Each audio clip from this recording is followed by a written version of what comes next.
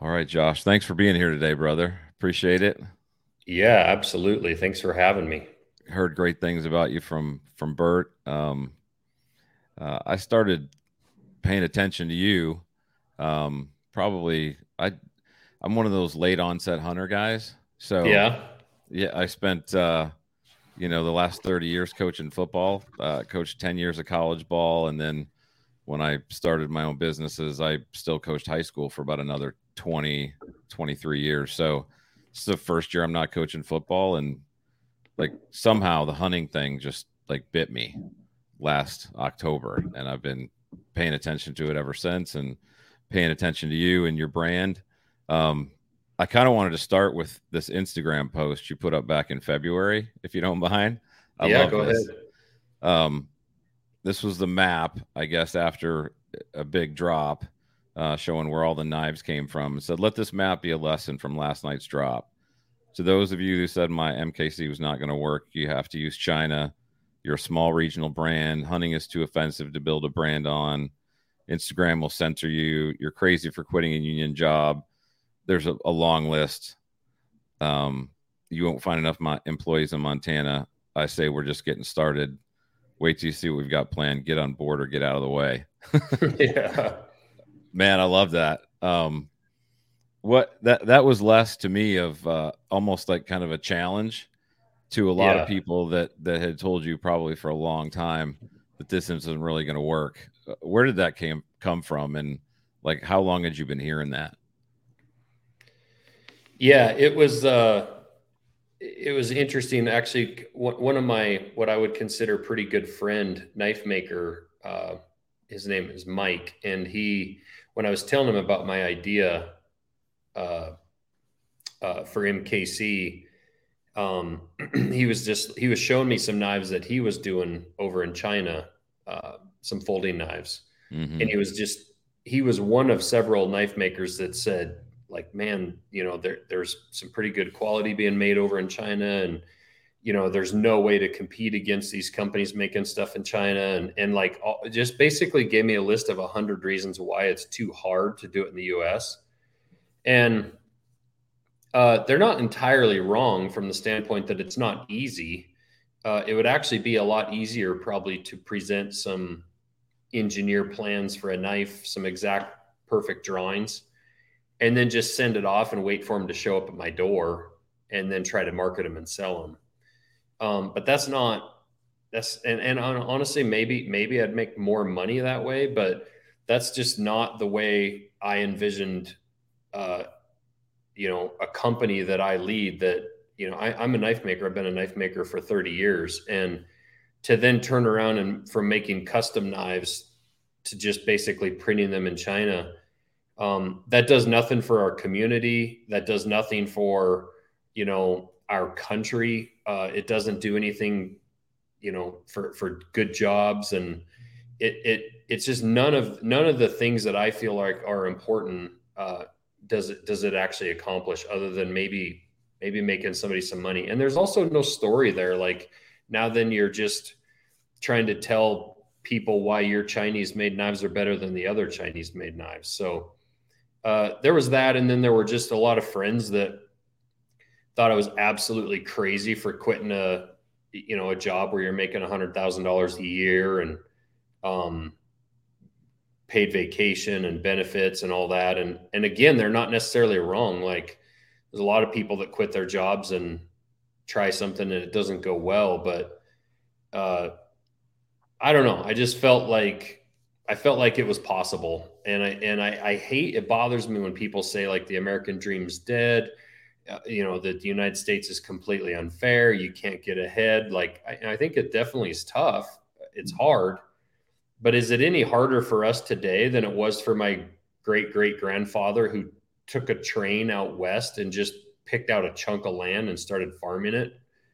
Like, I don't. In fact, I could argue that in a lot of ways today, it's easier than it was back then.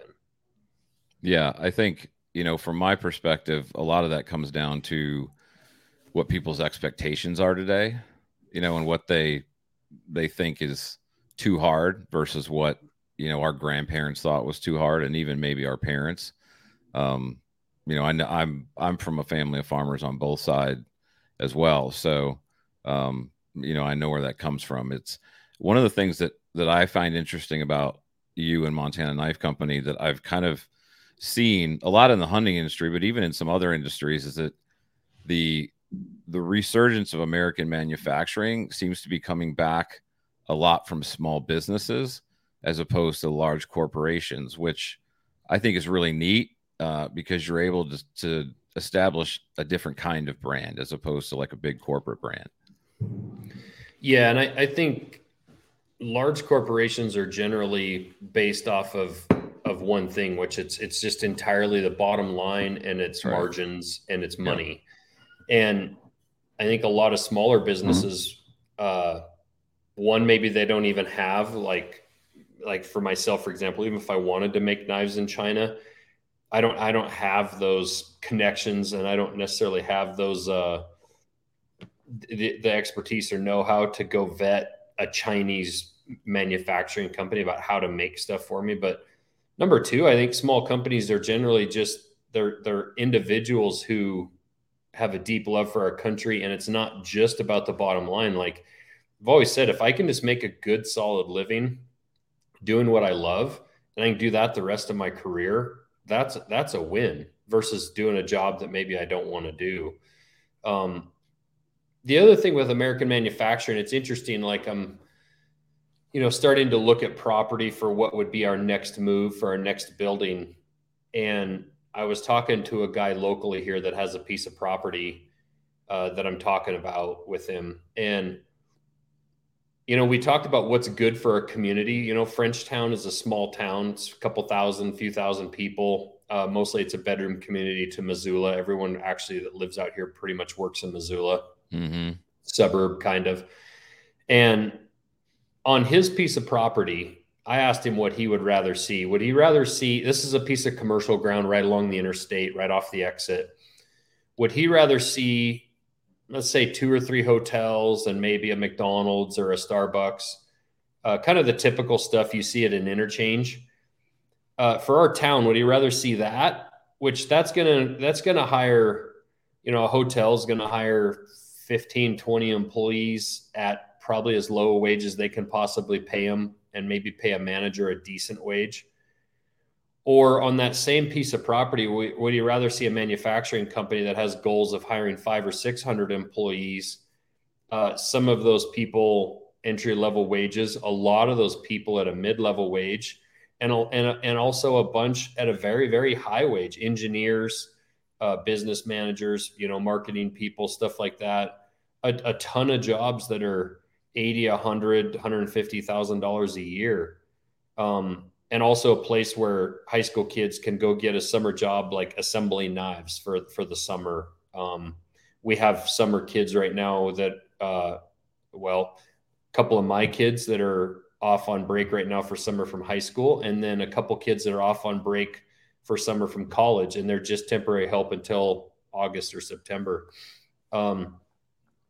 For that same piece of property, if you put manufacturing on it, it can potentially add and bolster an incredible amount of revenue for this valley, for our town, plus the school system. And that money will be kept here locally versus a Hilton hotel chain that's going to hire 15 or 20 low-level employees, and all that money is going to go away, and they're going to give a shit about the local peewee football team or softball team or 4-H club, Yeah. I mean, I find myself just in the last probably 10 years, especially paying a lot more attention to where my money goes, making sure that it goes to every opportunity I can to local businesses. If it's not a local business, trying to make sure it goes to businesses that are using mostly American source products, American made products. So I think that's awesome that you're doing that. And I think the brand itself is so cool. Before I kind of go into that, I would love to hear the story about your grandparents, because I'm really intrigued by people who settled the West. Where did they come from, and what did that story look like? My grandma, I think her family was based out of Ohio, and then My grandfather's family, I think, was based out of New York, if I'm not incorrect. And it was actually interesting. My great grandfather wanted to marry my great grandmother, and basically he didn't have a pot to pee in. And I think my great grandmother had parents that had high expectations for who she was going to be married to, as most fathers do for their daughters. And so her dad would not agree to let him marry her until he had his own property and his own like respectable way of life, income.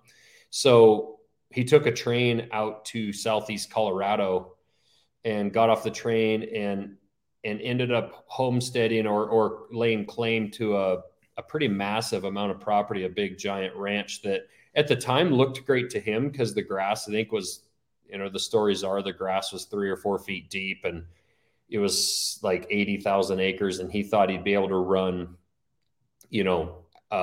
tons and tons of cattle. And so he laid claim to this land, and then he went back and showed her dad the deed, and he then agreed to let his daughter marry him. And so they came out, they dug a hole in the ground, and they built a dugout home. It's still actually kind of there. It's actually collapsed and caved in, but it's still there. The hole is, and the rubble on top of it. But they built probably 3 feet or so down, 4 feet down in the ground, and then about 4 feet on top of the ground was their first home. And then later on, they ended up building a small homestead next to that one, all above ground.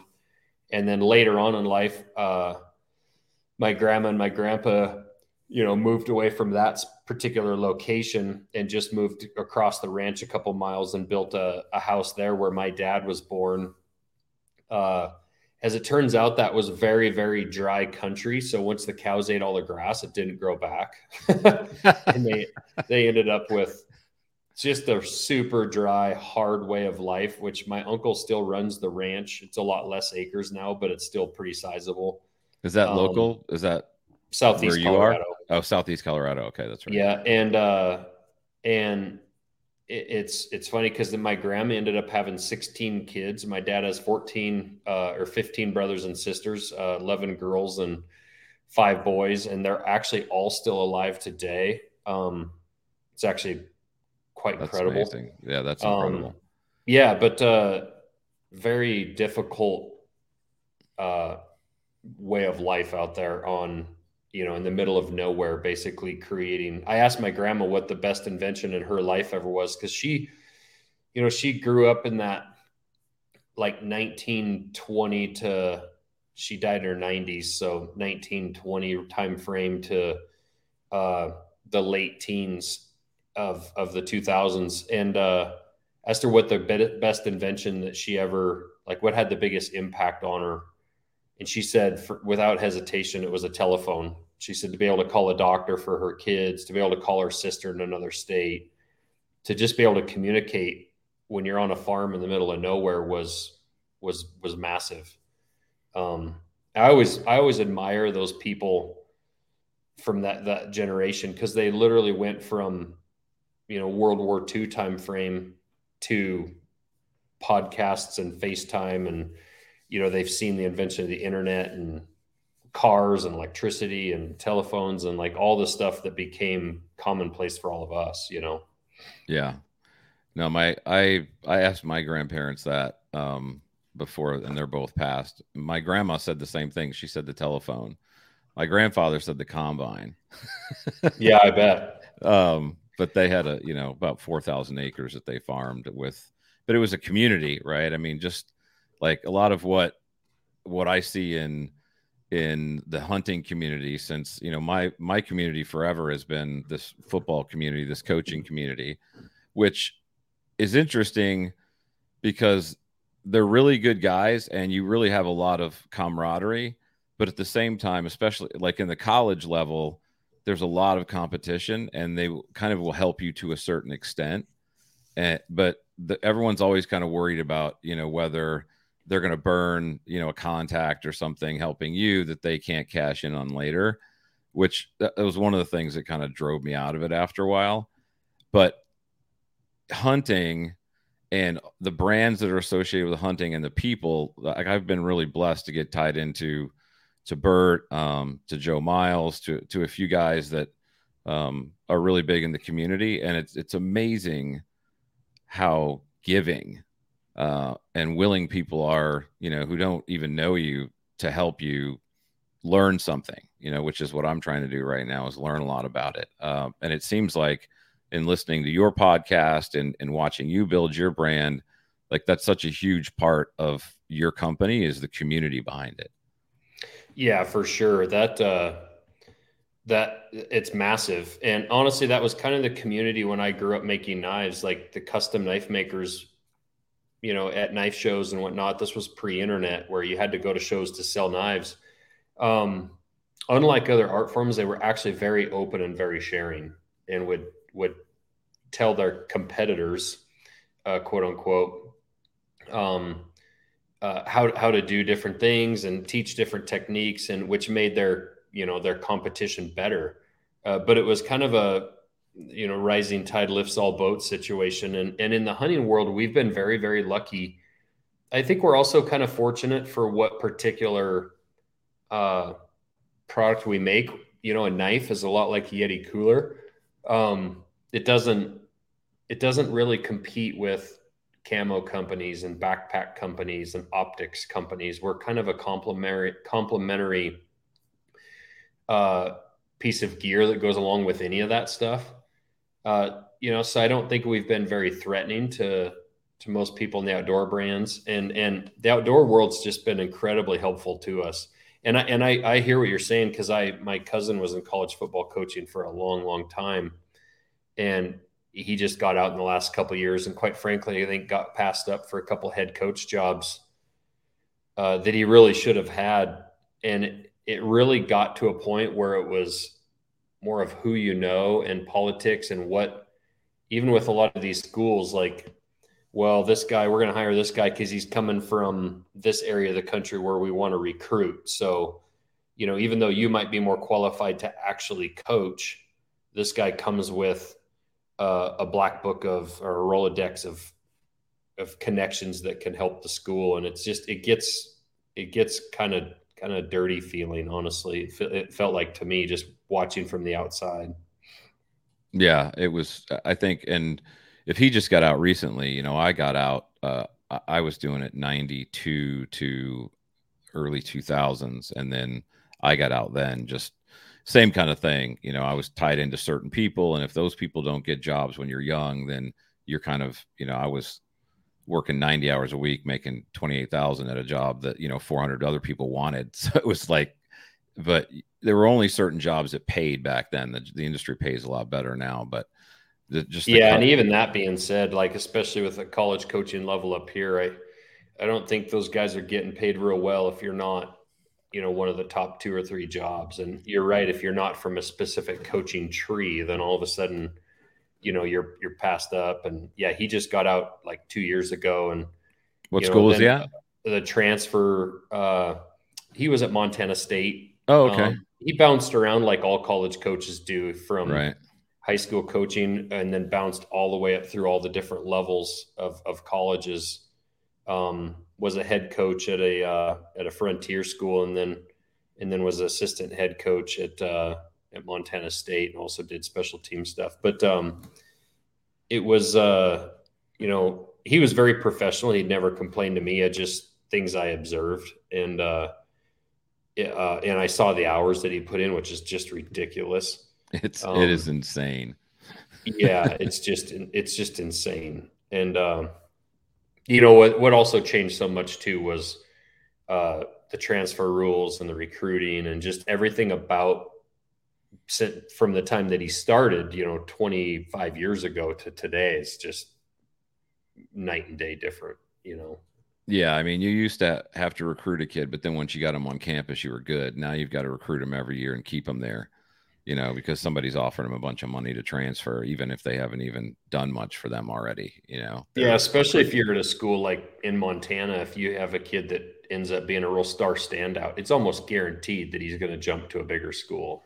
Yeah, those smaller, like you're right, the FCS schools and some of those, even if it's a smaller FBS school, if they're really, really good, they're going to get recruited to jump up.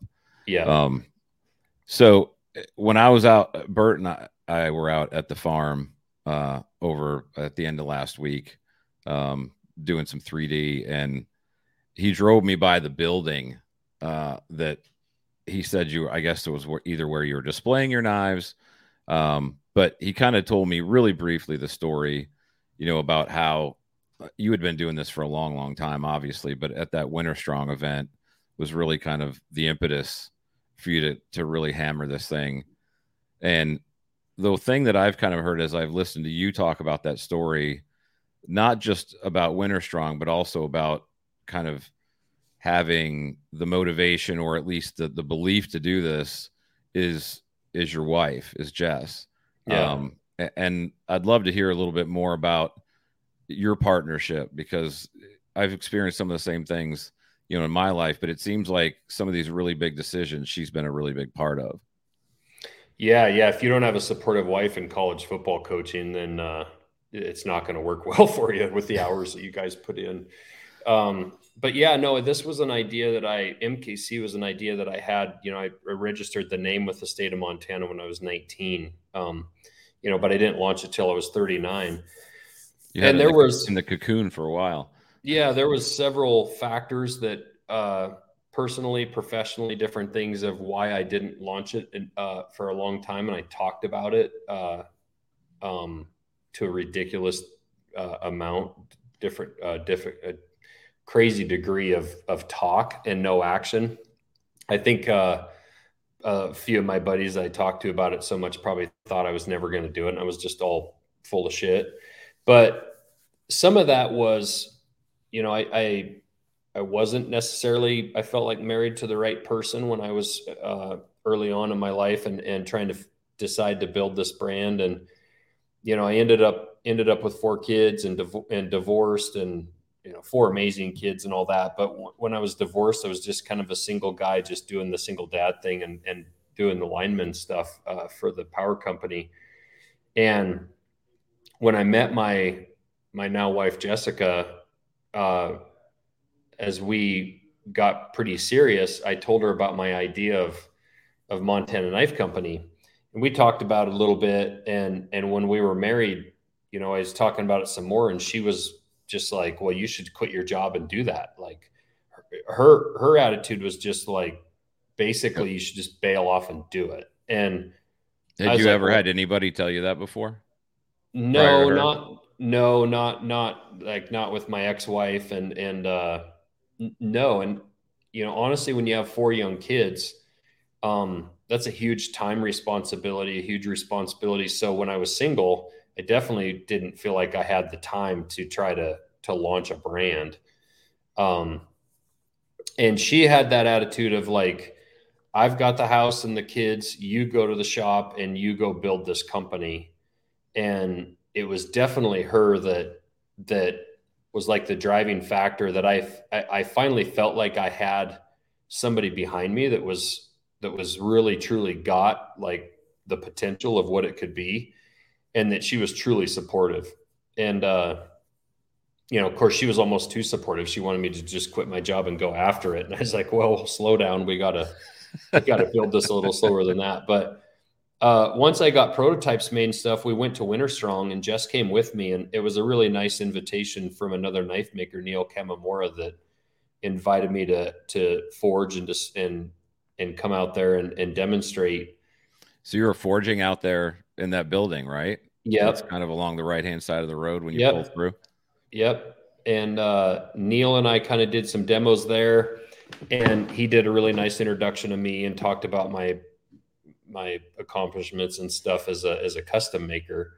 But what was cool is I brought some prototypes that I was already working on for MKC, and I showed them around. And what people probably have unfortunately never had the opportunity to hang out at a place like that. It was with probably that year there was probably 80 to 100 incredibly accomplished people, and not necessarily from a financial standpoint, from accomplishments of just hard work paying off and whatever they do. So maybe it was a college football coach, maybe it was a college football player, it could be someone in business, all walks of life. From, Sornex and Bert really has an interesting collection of friends from the sports world, which is what comes from their weightlifting and their fitness equipment business. But then also from the outdoor world, which is Bert and Pops's passion with hunting. And so there were people from the outdoor industry there as well. And also some military veterans and active duty guys. And so there's this interesting mashup of people. But when you start talking to these people, every single one of them were incredibly accomplished in their particular lives in their field. And everybody that I kind of talked to about MKC was just like, you can do this, go for it. Like, you can build this. And they were very motivating. And, they say you're the, what did they say? You're the average of your 5 closest friends or whatever. Yeah. Well, when you surround yourself with 80 or 100 of those people, you want to elevate yourself, and you want to, I didn't consider myself to be on that level, even though I was pretty accomplished with the custom knife making career. And it just gave me a lot of confidence that we could build this brand and make it work. And so Jess and I came home from there, and that was actually in February of 2020. So when we came home from there, in the next 2 weeks, the world fell apart with COVID. And we made a decision. We were not going to take no for an answer. I was going to basically ignore COVID. It had nothing to do with what I was trying to build. And we just kind of went forward building the brand in 2020. And then I didn't quit my full-time job until December 30th of 2020. So that whole year I kind of worked after work and before work, building the brand along with my business partner, Brandon, who I met because of Winter Strong as well. Yeah. When I heard you tell that story the first time, it resonated with me because my wife and I have built multiple businesses together and sold some of them. But the second one we built, which was one of the biggest ones, we had been planning for 2 years, and the business was, it was a space that we had built out and put a bunch of money into, and it was slated to open October of 2008. And the housing bubble popped about 3 or 4 months before that. And it was like, everyone was like, you are insane. But we were pretty much all in at that point. And so, yeah. We kind of did the same thing. We just said, you know what, failure's not an option. And we had some background in sales and marketing that I think put us in a position probably above some of the other people we're competing against. And so we just kind of blew open the market and decided to take a much bigger piece of a smaller pie, and it worked. But I always have a ton of respect for people that have the courage to do that when it looks like it's not the smart thing to do, because they believe in what they're doing. Yeah. And I kind of, frankly, and back in 2010, when I got my job with the power company, I'd been making knives for about 8 or 10 years, full time. And back then, that 08, 09 crisis, if you listen to the news, the world was ending, and we were going to head into a depression. And it sounded like everything was just going to tank. It was. And, I had 4 young kids, and I wasn't really getting ahead, it felt like. And looking back on it, I think I'd have been just fine, and I'd have been totally successful because I was doing pretty well with what I was doing back then. But I kind of ran from my career at that point and took the safe route with the power company. And I wouldn't go back and change any of it because it led me to where I am today. But when I was faced with some of that, it really felt similar in 2020, that like the world's ending and the economies are going to crash and everything's doomed. And this time it felt so similar to 2020. And this time I was like, it felt similar to 2010. And I told my wife this time we are not even watching the news. I'm Smart just going to decision. completely ignore it. And I've really kept that attitude since. My head's not in the sand, but it's definitely, I don't look up and watch the news very often. I just kind of keep a low level of need to know information going through my head. But I think so much of that stuff is designed to keep you in front of the TV and keep you scared and keep you turning the channel on the next day to see what's going on. And it really keeps you from chasing your own dreams, and it keeps people in a state of fear.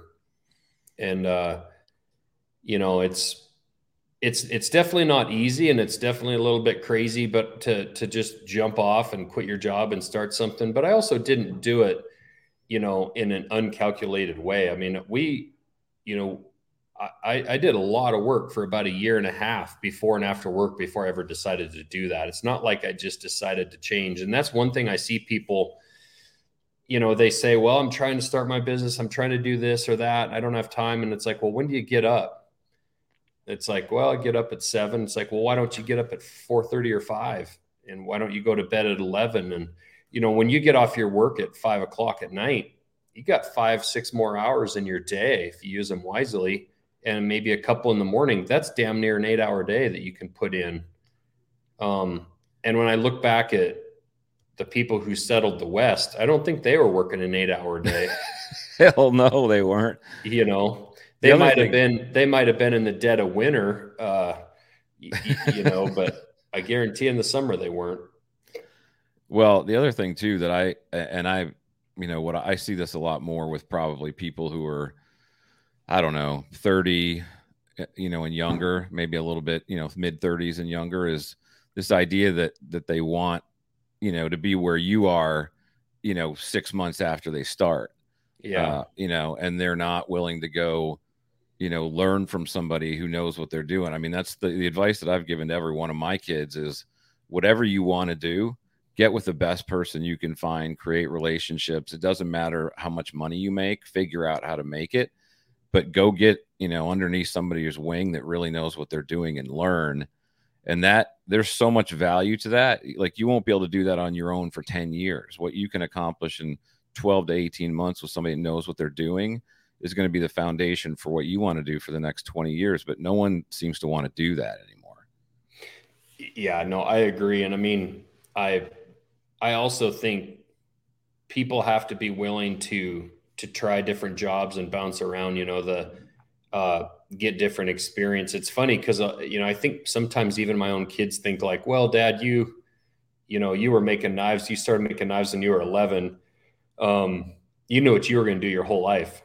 And it's like, well, yeah, I was making knives when I was 11. I was also mowing lawns. I was also working my parents' excavation business. And then when I went to college, I basically flunked out of that because I duck hunted too much. And then I went back to working for my parents in their excavation.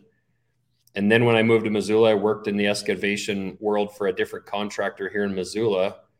Then I became a knife maker. Then I became a welder. I was actually trying to become a welder for the power company, and then switched from that to a lineman. And then finally, when I was 39 years old, I switched back to starting Montana Knife Company. So the point is, it doesn't all happen when you're 25 years old, when you're fresh out of college, and it doesn't all happen in a heartbeat. And even like in the coaching world, you see guys start in high school and then they go to a JUCO and then they go to Division II and they're a special teams coach, and then they're a line coach. And a lot of these guys don't get a head coaching job until they're 45 years old. Yeah. And there's a few exceptions of superstars that become a head coach when they're in their late 20s, but that's definitely the exception to the rule. So your point is well taken, that young people need to understand that. I tell my kids it's like stacking up a big pile of sand that's 50 feet tall, but you're stacking 1 grain of sand at a time. It's going to take decades. Yeah. I mean, I completely agree with you, because I've done the same thing, right? I coached college football for 10 years. Then I went into like, okay, what can I do when I leave that? well, I learned recruiting is sales. So then I went into medical sales, and I learned sales and marketing and product launching and all those kinds of things. And then took that knowledge with my wife, and we used that, to start other businesses. But we could have never have done what we did in our mid 30s if I hadn't learned all those things that I did from the time I was 22 in the other positions that I was in. And one took me to the next, took me to the next.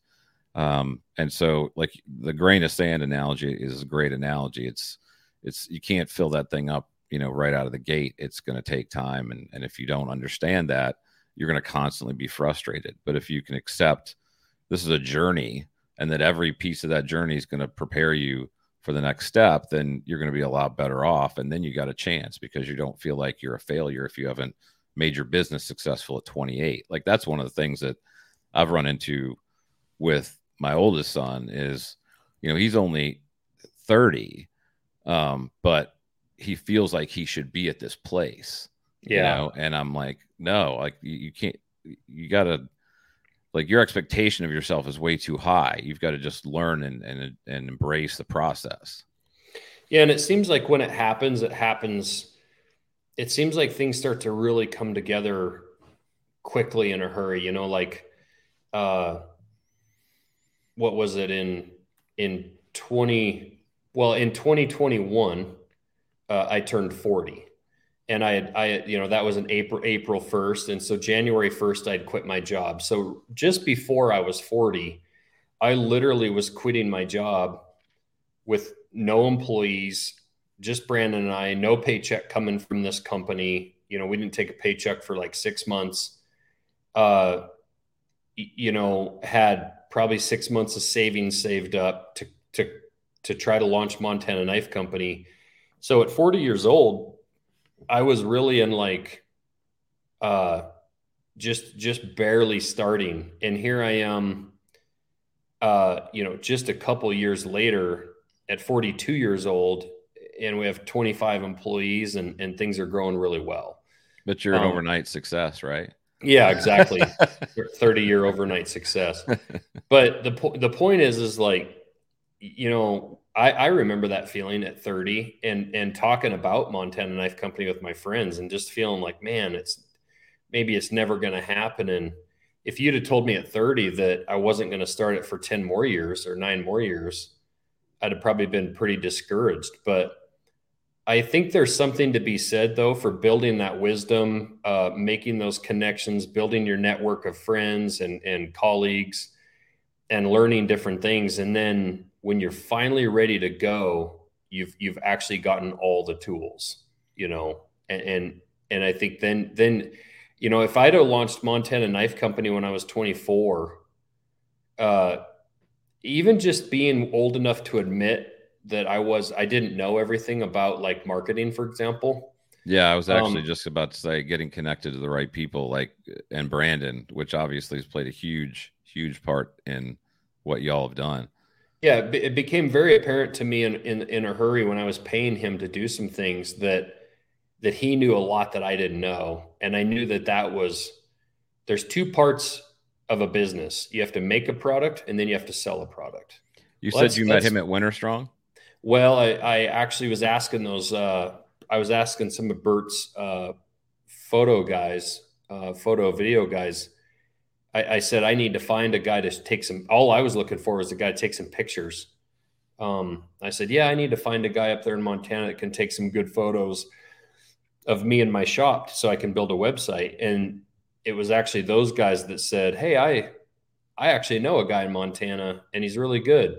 And it was just that much. They put us in a text. He was 2 hours from me, and I hired him to come down and take some photos after I got back. But that age or wisdom or whatever you want to call it, lack of an ego, to just say to my wife, this guy's really good. I don't know it. I'm going to give him a large percentage of the company because I need his help. And I think he can help grow this brand. And I didn't have the money to pay him what he was worth. So instead I offered him basically, I offered him equity in the company, And I actually offered him a substantial amount because I wanted him committed like I was, Right. and I guess I could have been selfish and said, well, geez, that if this thing gets big someday, that could be worth millions of dollars. I don't want to give that up. And my point is like, well, if his is worth millions of dollars someday, mine will be worth millions of dollars. Right. And instead of trying to keep it all for myself, had I not done that, who knows if we'd even be close to where we are today, Yeah. I mean, I will say that being in the business with other kinds of businesses that have to do those things, the social media, the branding, all the things that y'all are doing on YouTube, on Instagram, they're really not just high quality production, but the concept behind it, the way that, you look at those things, the way they're presented, is super representative of the brand. I mean, it's really seems to me like it really gets the brand across. I mean, it hit home when I was looking at it more from the eye of somebody who, like, I'm not a producer of that stuff, but I kind of am in the middle of doing some of those things. And it's amazing. What is Brandon, or what was his background before he joined you? Well, when I met him, he was working for the clothing brand Flag Nor Fail, here in Montana. He was really the marketing kind of genius behind that brand becoming big. And then before that, he was in the supplement world, kind of helping market, actually kind of going way back after he got out of college, like the GNC type days, the protein powders and all that kind of stuff. So that's really kind of his background, was in that supplement world, and then into the clothing and branding type, world. But he had a lot of experience in the digital space, obviously. He did, yeah. So his job in all those was marketing, and it was e-com, and it was email, collection and data stuff, and it was all directly related to marketing. So it doesn't really, matter what you're selling.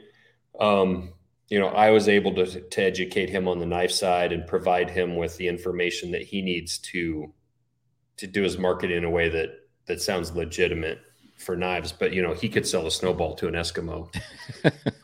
Yeah, he does a hell of a job. What the t-shirt that I've got on, which just came out, like, I don't know, a few weeks ago, but it's, the back of it says "Risk it all for the brand." What does that mean? Yeah. To MKC? That was really when Brandon and I both quit our jobs. And frankly, he had kind of quit his job. He was already headed that way because he was starting his own marketing agency. Good time. But MKC was almost kind of more going to be somewhat of a client of his at that moment. But then over the next 2 or 3 months, like, we kept growing and growing. And then all of a sudden he had to kind of stop taking outside, customers on his agency side. And then the more we grew over the next 6 months, he actually had to start dropping people because Montana Knife Company became all the work that he was doing, Yeah. But that risk it all for the brand was like both of us, when I quit my job December 30th, it was entirely to build Montana Knife Company, the brand. And, that brand also kind of relates to a cattle brand. Actually, I guess I'm wearing the hat I see here. Yeah, I got it on the shirt. It's actually, yeah, I see that. Thanks for wearing that.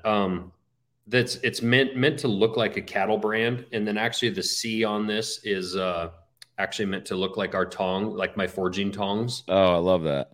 And it's also kind of a shout out to farmers and ranchers. And a lot of farmers and ranchers, they risk everything every single year for the brand, for their cattle brand, for their ranch or their farm that they're on. A lot of times these guys empty their savings account every spring to buy fertilizer and buy seed and buy fuel. Yeah.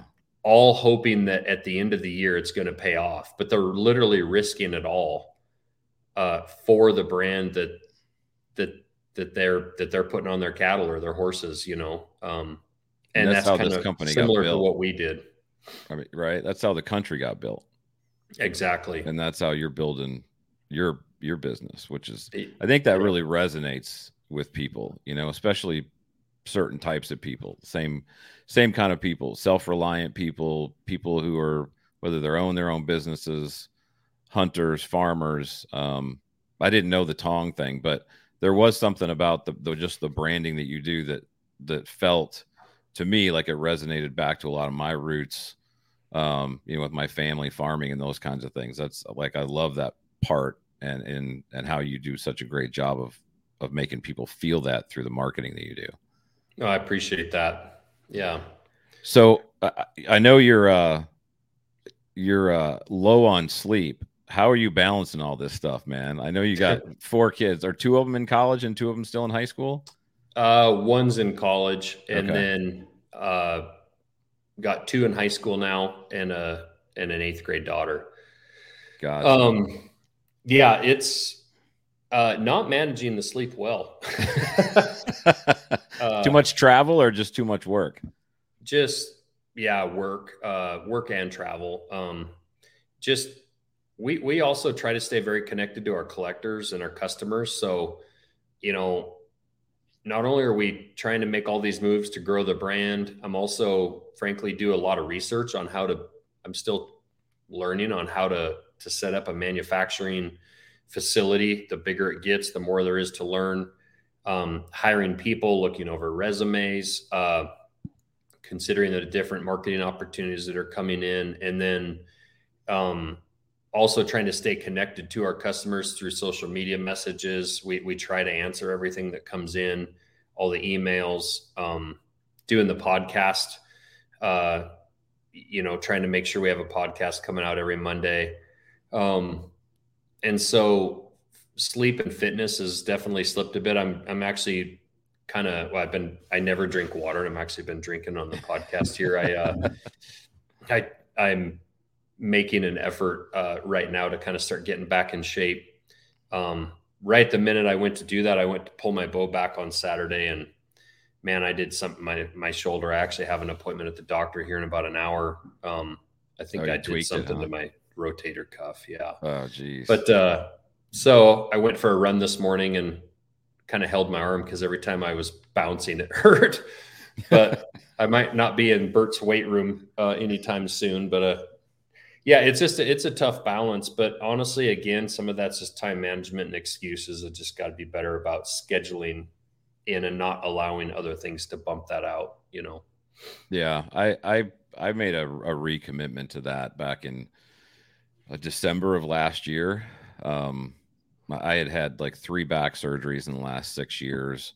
Kind of struggled with a bunch of stuff. Luckily, I found a really good physical therapist finally who helped correct some things. And I've kind of set this thing where I get up every morning at 4:30 and do my Bible study, and then I'm in the gym by 5:30. And it's helped me a ton just mentally being in a better place, when I start the actual workday.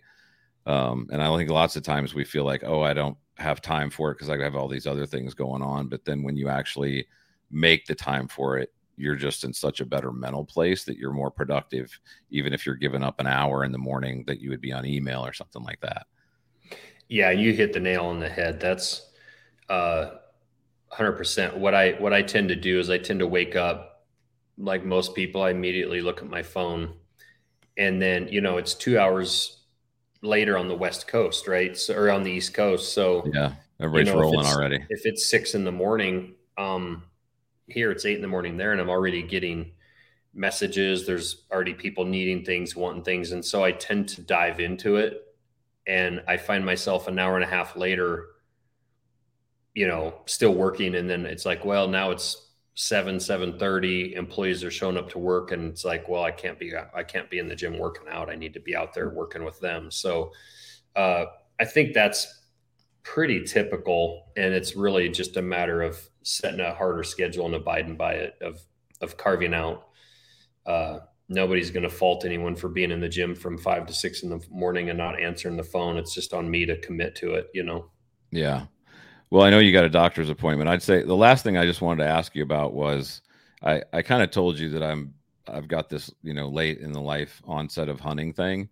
But yeah, when I was listening to you talking to Nick Merrick, he made this comment about when you're in the mountains, you find your soul. Um, I've been out west before, and just the majesty of it like kind of blew me away. But I've found that as I've gotten older, and my dad didn't hunt, so my grandpa was a farmer, but he didn't hunt. He just farmed all the time. My brother kind of picked it up on his own, but I was kind of locked into football my whole life, and luckily through some good friends, I'm kind of learning all that stuff. But um, there's something about, as I've gotten older, this desire to connect with nature that I was never really plugged into as a kid. And I know you live out in the middle of those mountains. Do you see a lot more people doing this later in life than you did before?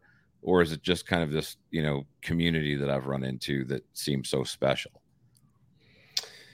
Yeah, definitely. And I don't have numbers to back it up, but it definitely seems like more and more people are getting into it. I think, frankly, I think one of the big factors of that is you can't really ignore Joe Rogan's impact. Um, Rogan's a guy that, frankly, is probably the most powerful, most heard voice on the planet, but for sure in our country, by far. And he talks about archery hunting, and he talks about being out in the wild and stuff a lot. I think that's had a big part of it. Social media, back in the 90s, all the guys that I knew that hunted, they really only showed people pictures or talked about it in the bar. They were in the woods all the time, right? So you really didn't get to, if you weren't tied into that community, you didn't get to see it and see what it offered. Yeah. So if you were a random guy in South Carolina or North Carolina or wherever, Kentucky, or in a wheat field in Kansas, uh, unless you specifically bought a hunting magazine or subscribed to a TV show, when were you ever going to be really exposed to hunting out west, a mule deer and elk? And nowadays with social media, you can just be you could just have a friend, say, such as yourself, um, one of your football buddies that's never hunted a day in his life can all of a sudden see what you're doing and be like, what the hell is he doing? And start like looking at it, talking to you about it, and be exposed to it in a way that guy probably never would have been before.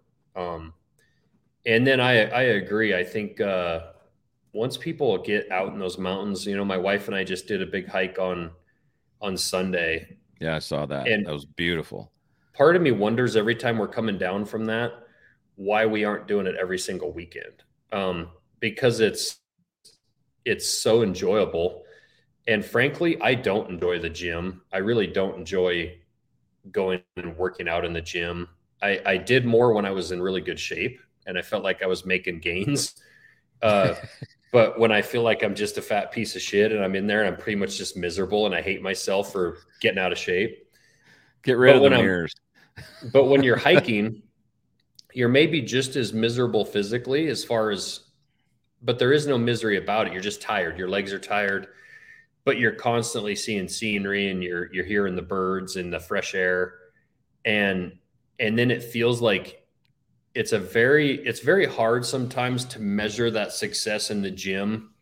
If I go spend an hour in the gym tomorrow morning and I work as hard as possible, you just kind of have to believe you accomplished something. Where when we hiked 2,000 feet in elevation gain and you're standing on top of the mountain, there's that direct payoff of that hike that's like, damn, like all that work like got us to right here. And there's a direct payoff beyond just the physical fitness part of it. And it's really cool, just going out and hiking, not even just the hunt. And then obviously the hunt adds an incredible amount of difficulty to it. And there's I think it's part of why so many athletes and coaches and people like that love to get into hunting post career, because there's frankly more failure than there is success. And I think you find that a lot on baseball,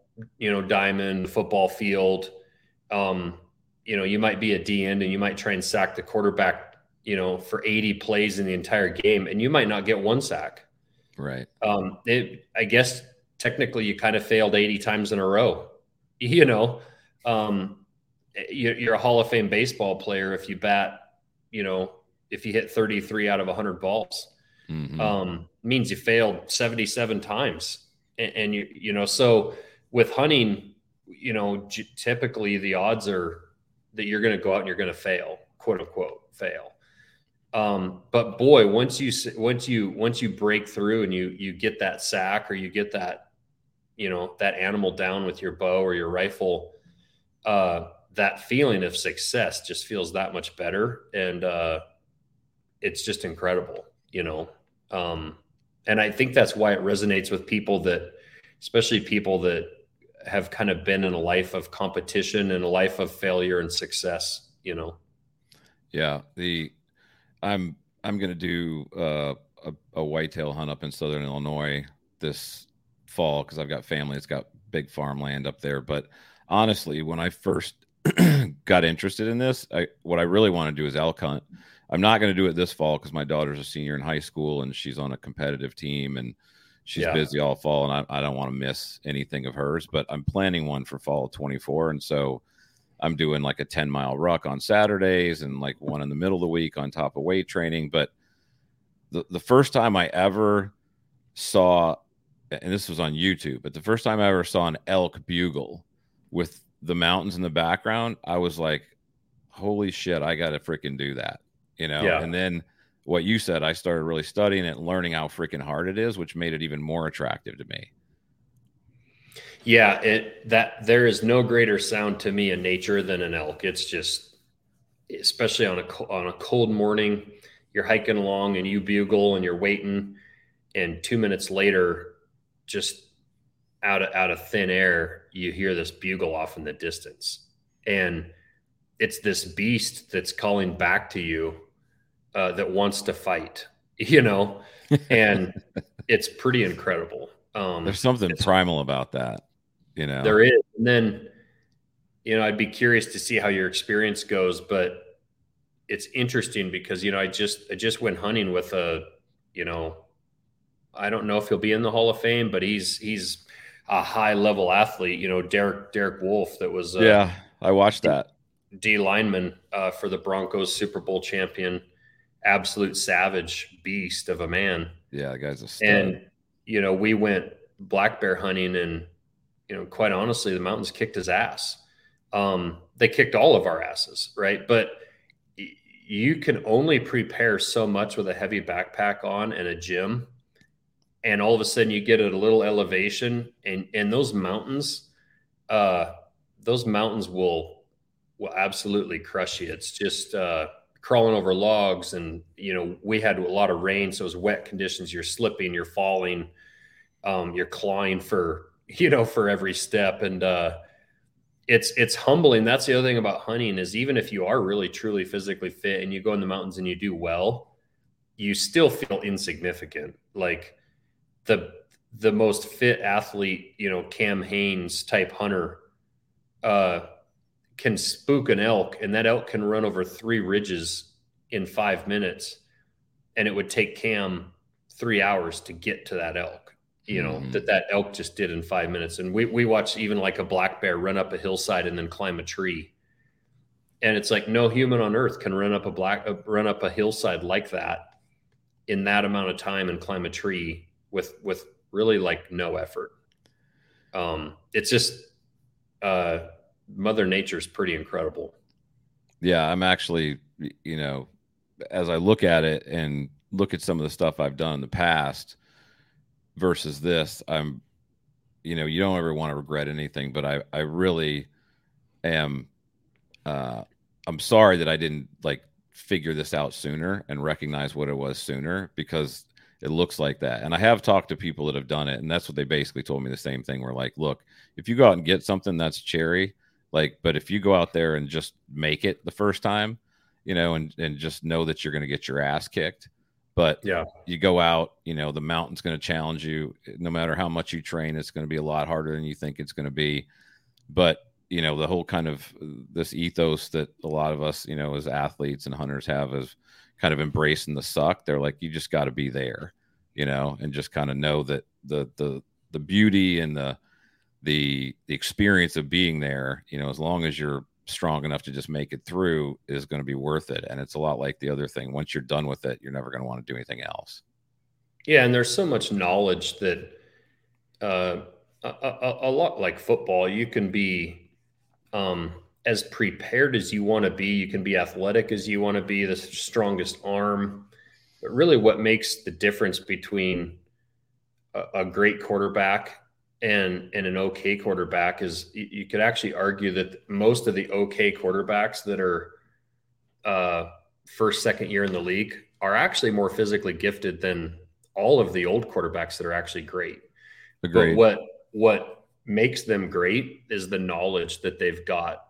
And that's one thing that you just can't really attain when you're sitting at home preparing for a hunt. If you've never hunted in areas, you walk up into the mountains and all of a sudden you realize that, gosh, I thought there was going to be water here. The Onyx maps show that there's water here. There's no water.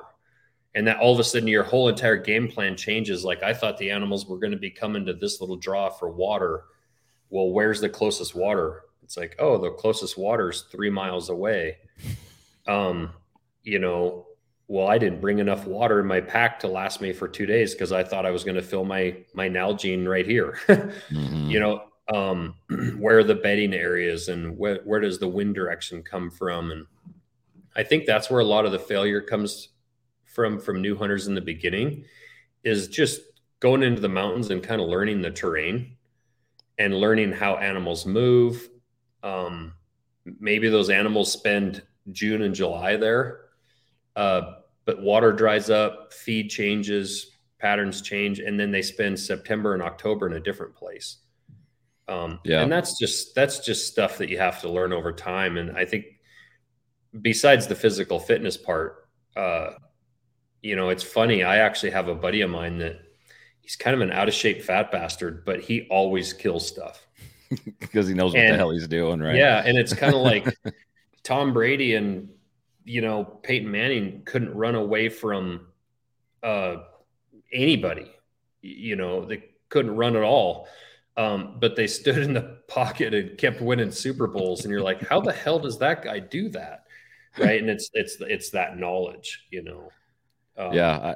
I feel like when I was 20, so I remember when I was a young football coach, and I remember being around all these guys that have been doing it forever and thinking, God, how in the hell do you learn that much information? Like, how do you have that kind of knowledge that you can just look at a defense or look at a coverage and figure out how to attack it? But obviously over time you figure that out. And that's how I feel right now with hunting, is I know how much I don't know. And I know that the only way you really learn that is to be out there. So I know the learning curve is really, really steep, but I think you're filling that dump truck with sand one pinch at a time. Yeah, that's exactly right. Yeah, man. I don't care what you're in. And that's what I try to get across to my kids. I don't care if it's football. I don't care if it's business, if it's marketing. One thing that's always true pretty much across the board, is that if to have any real great level of success, you have to one pinch of sand at a time. That's right. And every now and then you'll see somebody come into a profession super young and really accomplish great things. But, that's the number one draft pick. And let's face it, most of us aren't. That's right. Well, man, y'all are kicking ass. I really appreciate you taking the time, just jumping on. But I also, the whole reason I started this podcast, honestly, for me, was to get to know people that are just awesome people that are doing things that I respect, doing things that I admire, and just, increase my circle of really good people around me. So I really appreciate you taking an hour to sit down and talk to me. Yeah, no, I appreciate you having me on. And Bert's a great friend. Amazing guy. Just missed a call from him about a half hour ago. So Bert's an amazing guy. And I agree with you. I mean, the most enjoyable part of building a brand like this is the people I get to associate with, the people I get to be around. it's absolutely my favorite part. That and doing a little hunting. But no, I Well, wish you the best of luck with taking off into the hunting. I think it's awesome. I think a lot of ex athletes and a lot of ex military guys really tend to gravitate towards hunting because it's an incredible challenge, and both in athletics and in what a lot of our veterans have experienced with war, um, someone else has a vote, and in hunting, an animal also gets a vote. yeah, The defensive lineman wants a sack in a game, but he's going against somebody that doesn't want him to have a sack. So, uh, there's it's cool to be engaged in a pastime like this that you're not in control. You can do everything right, and even at that point, you can do everything right and miss or screw up. yeah, that's right. Finally get set up for the shot and then whiff, right? Exactly. So it's it's a pretty cool pastime. Yeah, it is. Are you going back out to Winter Strong this year? Do you I'll go out go to there every Winter year? Strong as long as I'm invited. Awesome. Well, then I'll get a chance to meet you. That'll be great. Awesome. Well, I know you got a doctor's appointment. I appreciate your time. Thanks so much, Josh. Yeah, thanks for having me on. Yeah, keep getting after it with MKC. I just got my Blackfoot last week. That's awesome. Well, I really do appreciate the support. Yeah. It means a lot, and I appreciate you having me on here. When I get that first buck this fall and I start working on it, I'll send you a picture. I can't wait. I can't Thanks, wait. brother. Have a All great right, day, thank man. you. All right. You Thanks so too. much. Bye bye. Bye.